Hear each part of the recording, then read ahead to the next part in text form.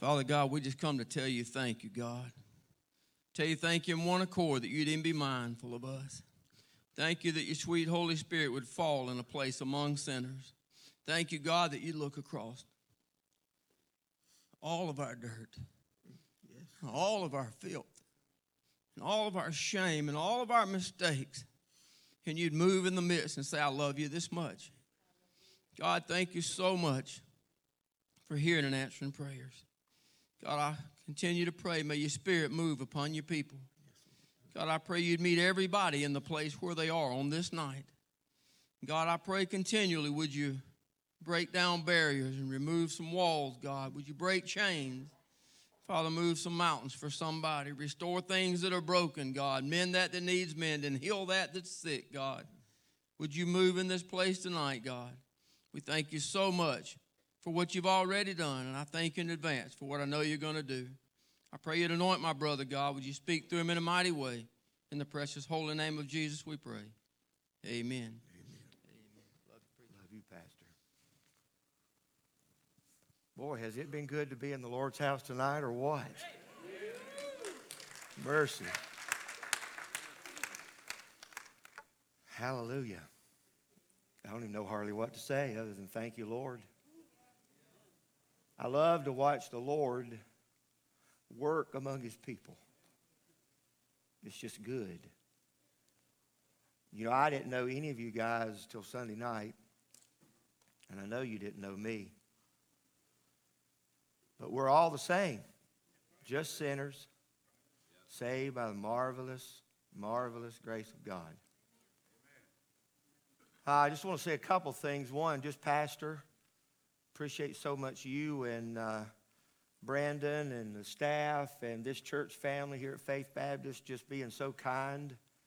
I mean, I just feel like, even though I've just been here since Sunday night, tonight's Wednesday night, I just feel like I'm almost part of you. Just appreciate your kindness and your hospitality, and I'm just thankful. I never had it like in my daytimer. I'm old school. I have a daytimer. I don't use a computer much. I never planned to preach meetings. I was just happy to be a pastor at 19, happy anybody would sit and listen to me for any length of time. But God's just been so good to me over the last 40 years to let me travel and meet people, different countries. In this country, small towns, big towns. Most of the churches I preach in are small. But I'm going to tell you what's the blessing thing. We're just meeting people with that common denominator of Christ. And it doesn't matter what country you're in, that same common denominator brings you together. And so I'm thankful for this church. And again, Pastor, thank you for the invitation to get to know you and hang out with you. And Karen Peck and New River, I've heard of y'all, you know, but I've never met you. But thank God for what you've done down through the years in showing lost people the gospel and showing saved people to just keep trusting and keep believing in their Lord. Thank you. All right. I know what time it is. Verse 7. Ecclesiastes. Well, there's three of you. Verse 7. Ecclesiastes chapter 11. I've got four things. We only did one thing last night, so you're thinking, holy cow. We've been talking about life, and we've been talking about perspective, and I've seen a lot of people come down to the altar, and I don't know why you came, and that's none of my business. That's between you and the Lord, and those of you that hovered around them and prayed with you, them thank you. Thank you for the body of Christ being hands and feet and voices, praying in their ears, touching their back, knowing you got them. Thank you for doing that. But we've been talking about life and having the right perspective. Life can be really difficult. We talked about that. The right perspective gives us the right purpose in life. And that's kind of where we kind of ended up. In the first 6 verses, we talked about life being uncertain, and we need to live it with investing intentionality. If you don't do that, it's not going to happen. If you don't plan to have somebody in your house, it won't happen. If you don't plan to save up money, you will for a vacation, but you might not save up $4,000 or $5,000 to give it away, but you should be. I think doing something for the eternal is as good as me going to Edisto with my family, right? But if you don't plan that, it'll never happen. So I just asked you last night to make sure that you're planning to invest your life. You only got one, and time's clicking. We talked about that. Tonight, I want to give you the second thing. Life's a gift. Enjoy it God's way. Look in verse 7. We'll read down to verse number 10. It says, truly the light is sweet and a pleasant thing it is for the eyes to behold the sun. That is nothing more than what you think it is, sitting on the deck enjoying the sun. It's been nice today, hasn't it? It's been warm, sunshine. So he's just simply saying life can be really good. So he's saying enjoy it. Then he reminds us, verse 8, but if a man live many years and rejoice in them all, yet let him remember the days of darkness, for they shall be many. All that cometh is vanity. Darkness is coming. That might be trials, it might be struggles, it might be death. But you need to just kind of keep that in the back of your mind. Not a pessimistic look, but just a look of reality. Life's not always sunshine. Darkness is coming. Verse 9, again, here it is. Life's a gift. Enjoy it. Rejoice, O young man, in thy youth, and let thy heart cheer thee in the days of thy youth, and walk in the ways of thine heart and in the sight of thine eyes. In other words, just really enjoy your life. Enjoy your time with your family. We enjoyed golf. Well, I don't know if we enjoyed golf. We enjoyed fellowship. The golf wasn't that great. Mine wasn't. But we enjoyed the day. He's saying enjoy your life. But look at the latter part of verse 9. And this is where we'll spend a few minutes with this thought. Enjoy it God's way. But know thou that for all these things God will bring thee into judgment. Just remember, make sure that you're living your life God's way. Life's a gift from God. You don't get to do relationships outside the parameters of God's word. We got a lot of young people here setting up close. I like it. And I'm encouraging all of you, I didn't. I did not live my life by the parameters of God's word. I just kind of navigated on my own. It's going to be hard if you do. It's going to be difficult. I need to understand the parameters of relationships inside the body of God's word. Money. The Bible tells me how to spend my money, how to save my money, how to give my money. I need to make sure if I'm going to enjoy life God's way, I can't just be saving up stuff for me. I've got to be saving up stuff to give away. Marriage. I'll say this while the young people are in the house. You don't date lost people. Why? Because you can't marry them. That kind of nullifies several, right? If you're going to navigate life, you got to make sure that you navigate marriage and things like that God's way. How you use your time. I'm not saying you can't play ball, but you got to figure out how to get God on the soccer field. You got to figure out how to make God part of everything that you do. Time is not yours. It's His. It's a gift. Use it God's way. Family. Your perspective that your life is God's gift will give you the purpose to live it His way. So again, there's a reminder and a warning. Look at it in verse 10, and we'll move on quickly to the next section in chapter 12. Therefore remove. Again, he's talking about enjoying life and doing it God's way. Here's what he's saying. Therefore, remove. That means take something before it happens. Look at the first thing. Therefore, remove sorrow from thine heart and put away evil from thy flesh. For childhood and youth are vanity. Number one, remove sorrow from your heart. You ever hear the term baggage? I got baggage in my life. I got it in mine. What he's telling them, oh young man, in this verse of Scripture is make sure that you navigate your life God's way or you will create heart baggage. You see, he's trying to protect the younger man as he listens to this. Solomon had a lot of baggage. because of all the bad decisions and all the bad choices. And you see that in the latter part of verse number 10. Put away evil or sin from your flesh. So the sin in your life creates the baggage in your heart. I'm not saying you'll ever live life free of baggage. But I'm telling you, if you will choose to navigate your life God's way, you will have less baggage in your life. So I'm encouraging you guys tonight, sitting right here, make this book important in your life. Don't just let it be something that my mom constantly rehearsed in my ears. Read the Word, know the Word, memorize the Word, live the Word. And I would just let it go right over my head because it was nowhere near seemingly as exciting as anything else I was doing in life. Be it sports, be it cars, be it hunting. It just didn't hold the same value. Tonight, Solomon is telling them not to live a life of drudgery. He's telling them, enjoy your life, but make sure that you enjoy your life by the parameters of God's path for your life, so that you don't live a life full of baggage. Look in chapter 12, in verses 1 through 8, and I'm just going to simply call this, life is short. We talked about that. Turn to God as soon as you can.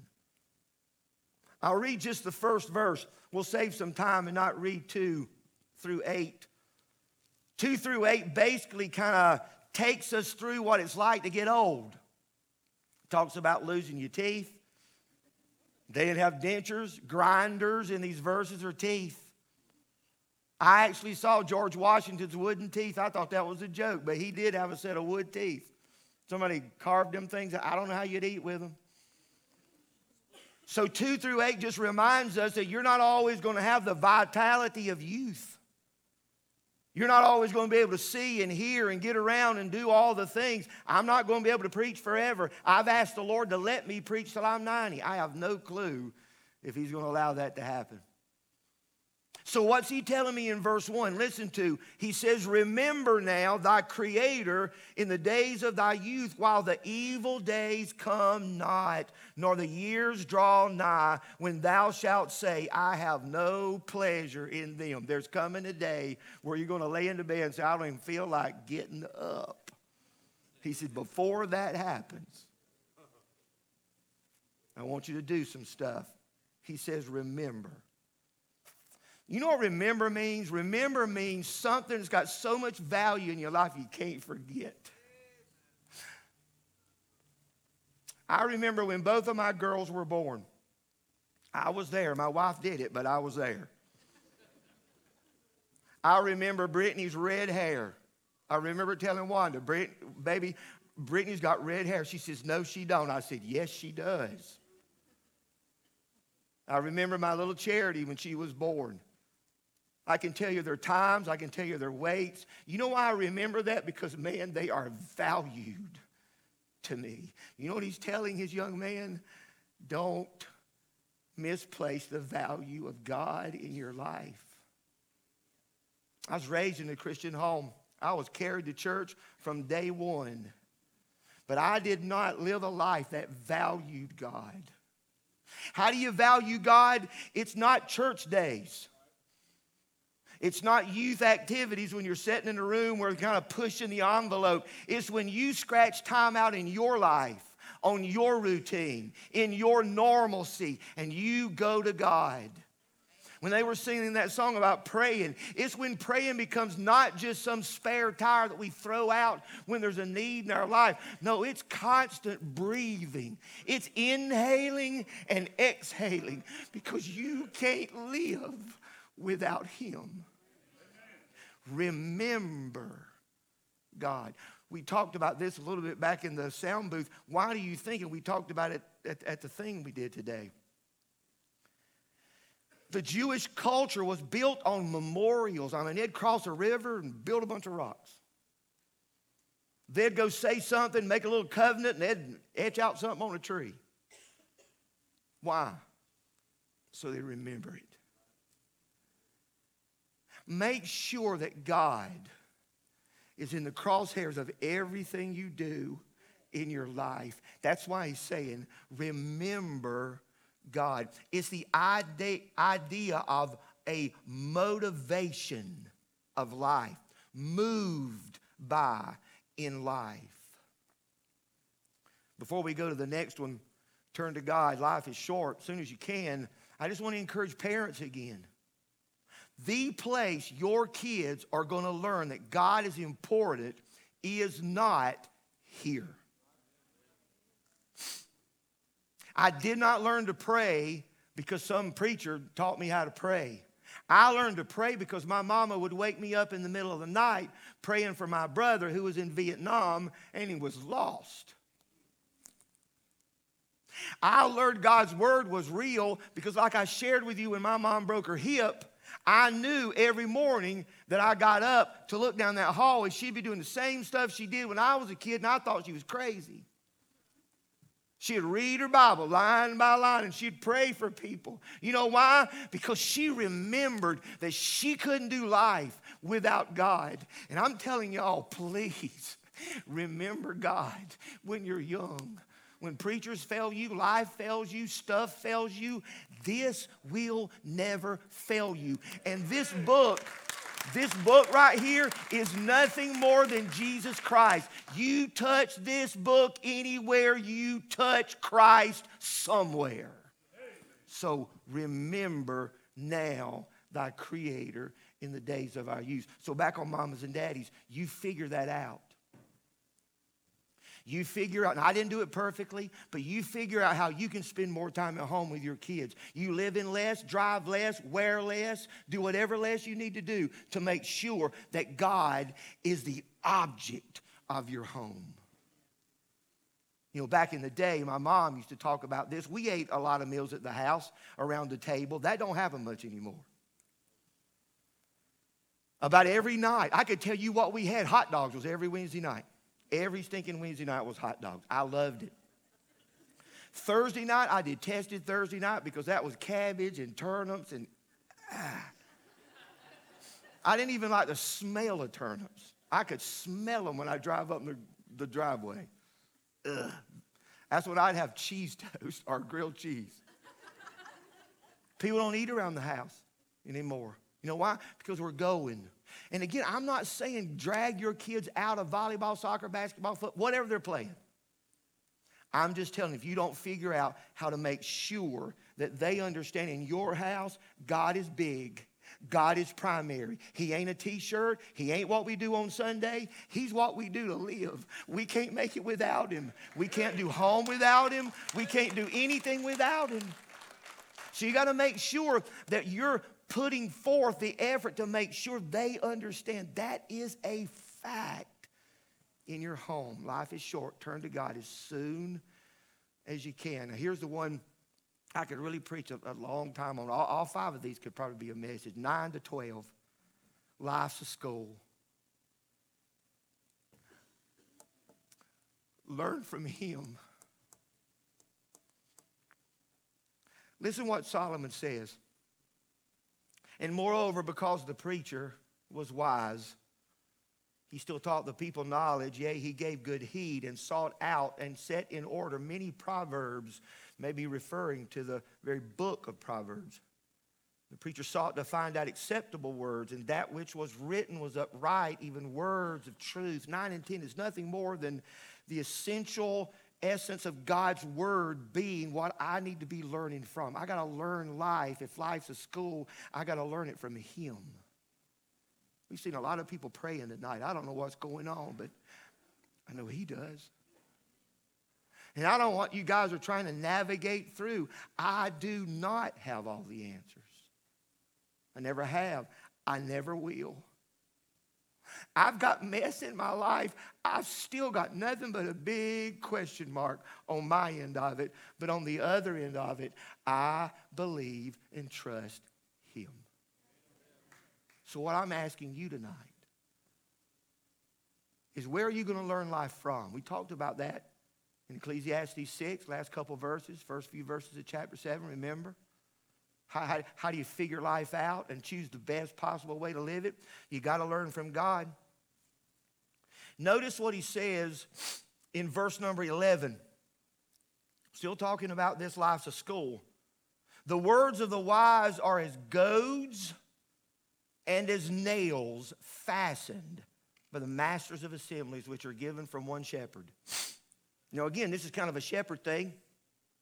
One of them would be like a stick that you're kind of prodding people, or not people, but animals, to make sure they go a certain way. If they get out, you don't want to use a prod on people. That'd be bad. So they're prodding the animal. The other thing has the idea of someone that would fasten something that would be fixed. So he's trying to illustrate just a couple of things that the Word of God will be to you. It will be like a goad. It will prod you that this is wrong, this is right. This is the right direction. This is the right thinking.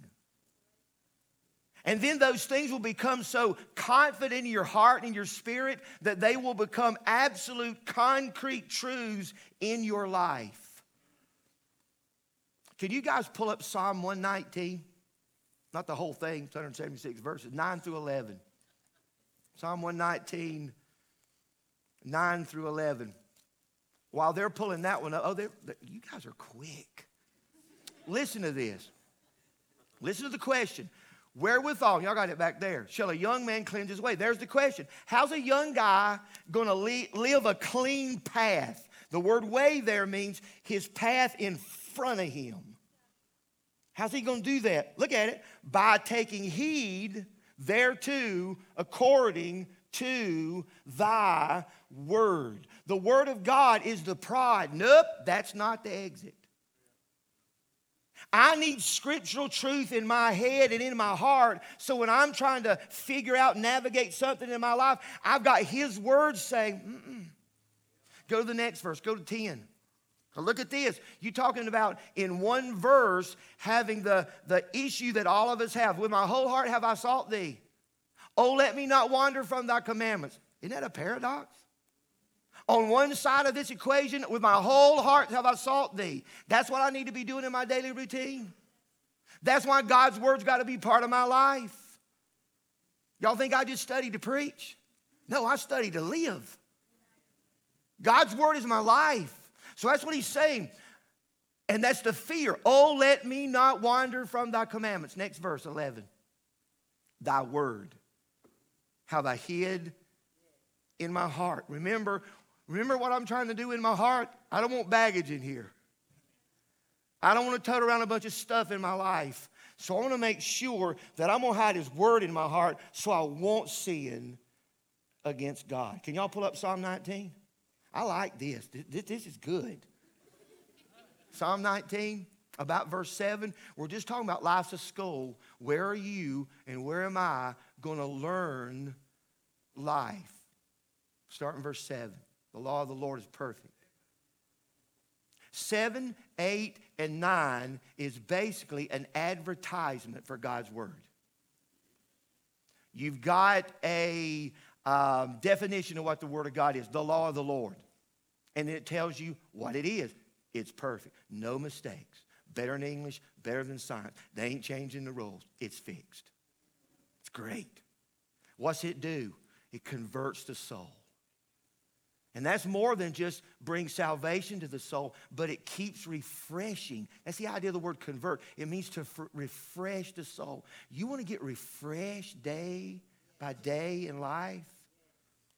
The world drags it out of you. The Bible fills it up. We'll keep going. I can't do that with all of them. The testimony of the Lord is sure, making wise the simple. We're the simple. There's the wisdom.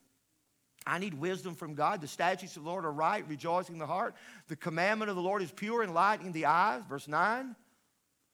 The fear of the Lord is clean, enduring forever. The judgments of the Lord are true and righteous altogether. Now look at verse 10 and listen to it. More to be desired are they than gold. Fine gold. Everybody knows how much we value gold, right? Y'all get them same advertisements. Right? It's about to go down. You better be buying gold. I don't own an ounce, by the way. I'm just sharing that with you. Right? What's he saying? Who's saying this? David, right? We're in Psalm. Who's saying it? Reckon he's got any gold? Sure he does. He's thinking king. He's got stacks and stacks of gold. What's he saying? I've got gold, but I'd rather lose gold and have his word. More valuable. Look at the next phrase. Sweeter also than honey and the honeycomb. Now, I grew up in the South, and I grew up in the country, and I have got them right out of the bees, and I've ate the comb. You ever done that? It's good. You hadn't. You're missing something, brother. I'm telling you, because it's good. What's he saying? It being sweeter. It's satisfying. I remember when I used to look at those verses when I was a kid, some preacher would preach about it, and he'd talk about, the word of God being better for us than gold or sweeter than honeycomb. And I knew what honey tasted like. He's just simply saying there's things in here that will satisfy your life. Like honey will satisfy your palate with taste. There's stuff in here that will satisfy your life. For those of you that were gathered around the altar a little while ago, I want to make sure that I'm inviting you into a relationship with God through his word. Because when you don't have anybody to pray with you or a church to fellowship with you, you've got a God that will walk every step with you and refresh you from the inside out. Do you remember what Jesus told the woman at the well? I'm going to put a well inside of you that will spring up your whole life. I don't have to go to church to get a drink of Christ. I got him every day. That's why there's more to be desired. Look at the next verse. Look at the next verse. Moreover, by them is thy servant warned. Pride. It'll remind me. And in keeping of them, there is great reward. Look at the next one. Next verse. Who can understand his errors? How do I know when I've blown it? Cleanse thou me from secret faults. The word of God will point out our errors and cleanse us from secret thoughts. Look at the 13th verse. Keep back thy servant also from presumptuous sins. You know what presumptuous sin is? I hope my youngest daughter's not watching tonight, but if you drew a line for her to cross, you just go. What's she going to do now? I mean, I could discipline her, and you going to do it again?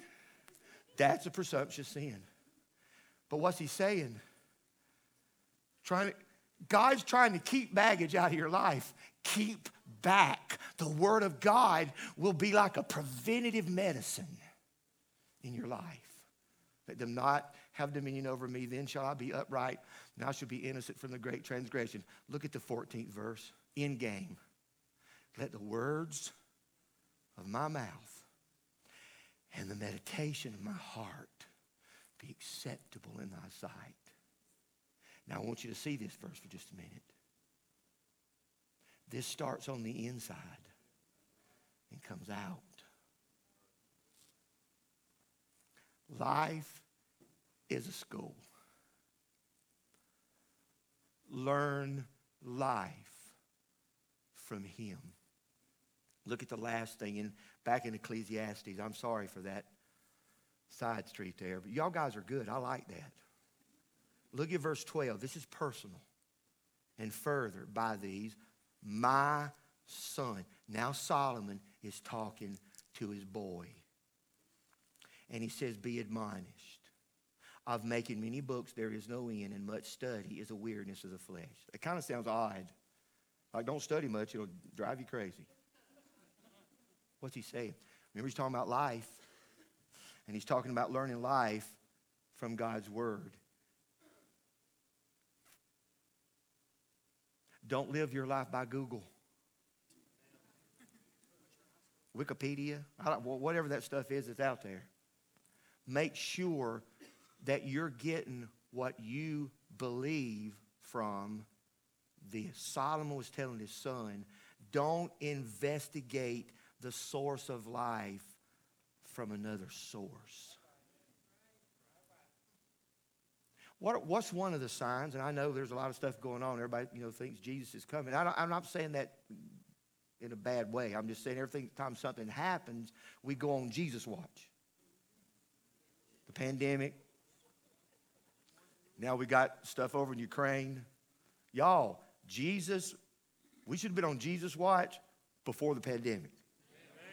Last days started when Jesus came the first time, so we're in the last days. You want me to give you one of the signs for sure that kind of got us a little bit of an idea that it might be close? False prophets. 1 Peter, 2 Peter, Jude, all those books illustrate an element of what it's like before Christ returns. There's so much error out there, right? He's reminding his son and warning his son, make sure that when you get information for life, you get it from one source, and that's from God's word. The last thing, and I'm done, life matters, live it for God. In verse 13 and 14. Let us hear the conclusion of the whole matter. Fear God, keep his commandments, for this is the whole duty of man. He reminds us again in verse 14, lastly, last verse of our accountability. For God shall bring every work into judgment and every secret thing, whether it be good or whether it be evil. Life matters, live it for God. Those two things, fear God, keep his commandments. And that's really simple, right? And it's simple but yet profound. Fear God is a word that's used a lot throughout the Old Testament, New Testament. And it literally has the idea of be conscious of. It's in awe of, but it's be conscious of. In other words, you see a stop sign, you stop. It has impact on your life. That's what Solomon's telling me to live my life by. To be conscious of God. Everything that I do gets filtered through that perspective. Whether you eat or drink, do all to the glory of God. The steps of a good man are ordered of the Lord. In the Old Testament, I'm reading through the Old Testament right now. He even told them, your cows in your field, I give your cows the ability to birth a new one. And the first ones are mine. I need to live a God-conscious life. And in that perspective creates my purpose. I just want to serve him. I want to obey him. I want to live for him. I want to glorify him. I want to honor him. When Karen and New River sang through the Lord's Prayer, I love the Lord's Prayer. And I'm done, I promise.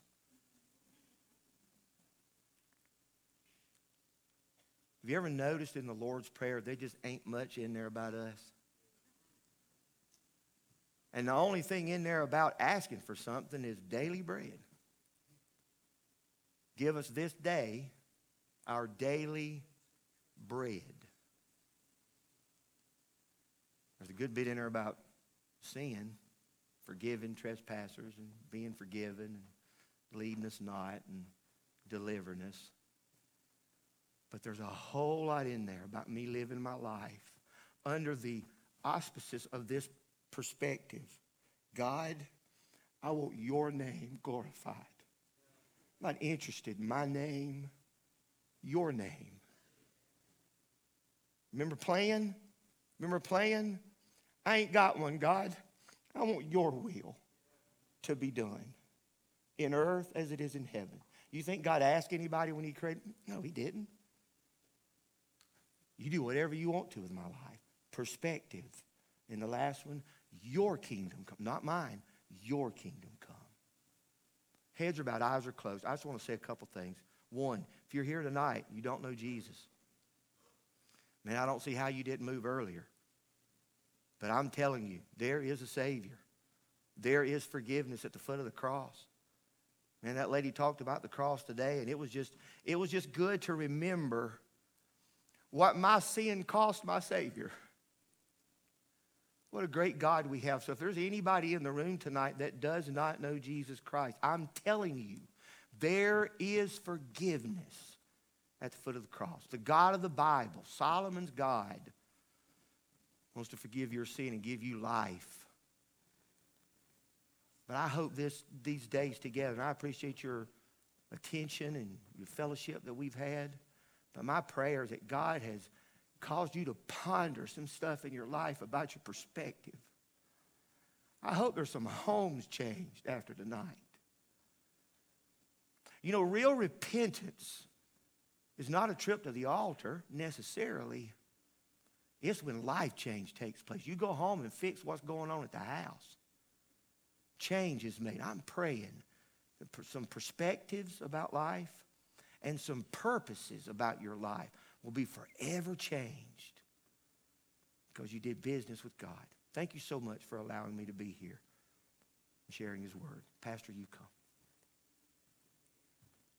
I'm going to ask if you would just keep your heads bowed just for a minute. Before I offer salvation to the lost, I have a question for the redeemed. Heads bowed, eyes are closed. The preacher did everything but ask it. I was hoping he would, but he didn't, so I will. Do you have a sin in your life right now and you know what it is? Do you have anything in your life right now that is not God-honoring and you know what it is? Any issue in your life that you're dancing around and you know what it is? Nobody around you may know it. Closest friends may not know it. We're very good disguisers. We're very good at keeping things inside so that nobody else knows, but you ain't fooling God. And he just preached for 4 nights on living a God-honoring life, and you cannot do that with deliberate sin in your life. You cannot have a revival if you stay in the sin that you're in. If you came here 4 nights ago, you've been here for 4 nights, you've brought sin for 4 nights, and you live in that sin after tonight, you've not done revival, you've just done church. I want to see revival. Every one of us has got things in our lives that we're ashamed of. Every one of us has got mistakes in our lives. But I'm asking you, do you have a deliberate sin that you continue to repeat in your life, and you know it, and you know that God knows it? You ain't got to come down here to this altar. He just said it. It's not about a trip to the altar. It's about changing your life. You can come to this altar 7 days a week and cry all up and down both sets of steps and not go home and change in the heart. You've not changed anything.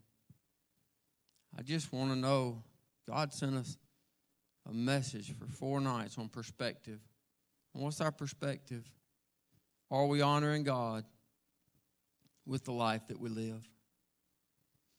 I want to ask you, if you've never been saved, are you willing to do that tonight? The worst thing you can do is leave this life without the blood of Jesus Christ on your life. Are you willing to say, Lord, I'm a sinner. I'm asking you to come into my heart. Forgive me of my sins. Save my soul. Not a little prayerette. Not a little poem. You don't get to repeat it. You don't get to do lip service and walk out of that door unchanged and call yourself a child of God. If old things have not passed away and all things become new, then there's never been a time when Christ changed your life and the Holy Spirit moved in, because the Holy Spirit will not move into a dirty temple and leave it that way. Nor will he live in a temple and allow you to keep dirty things in it. If you've never been saved, don't leave here tonight without giving your heart and life to Jesus Christ, confessing your sins and asking him to save your soul.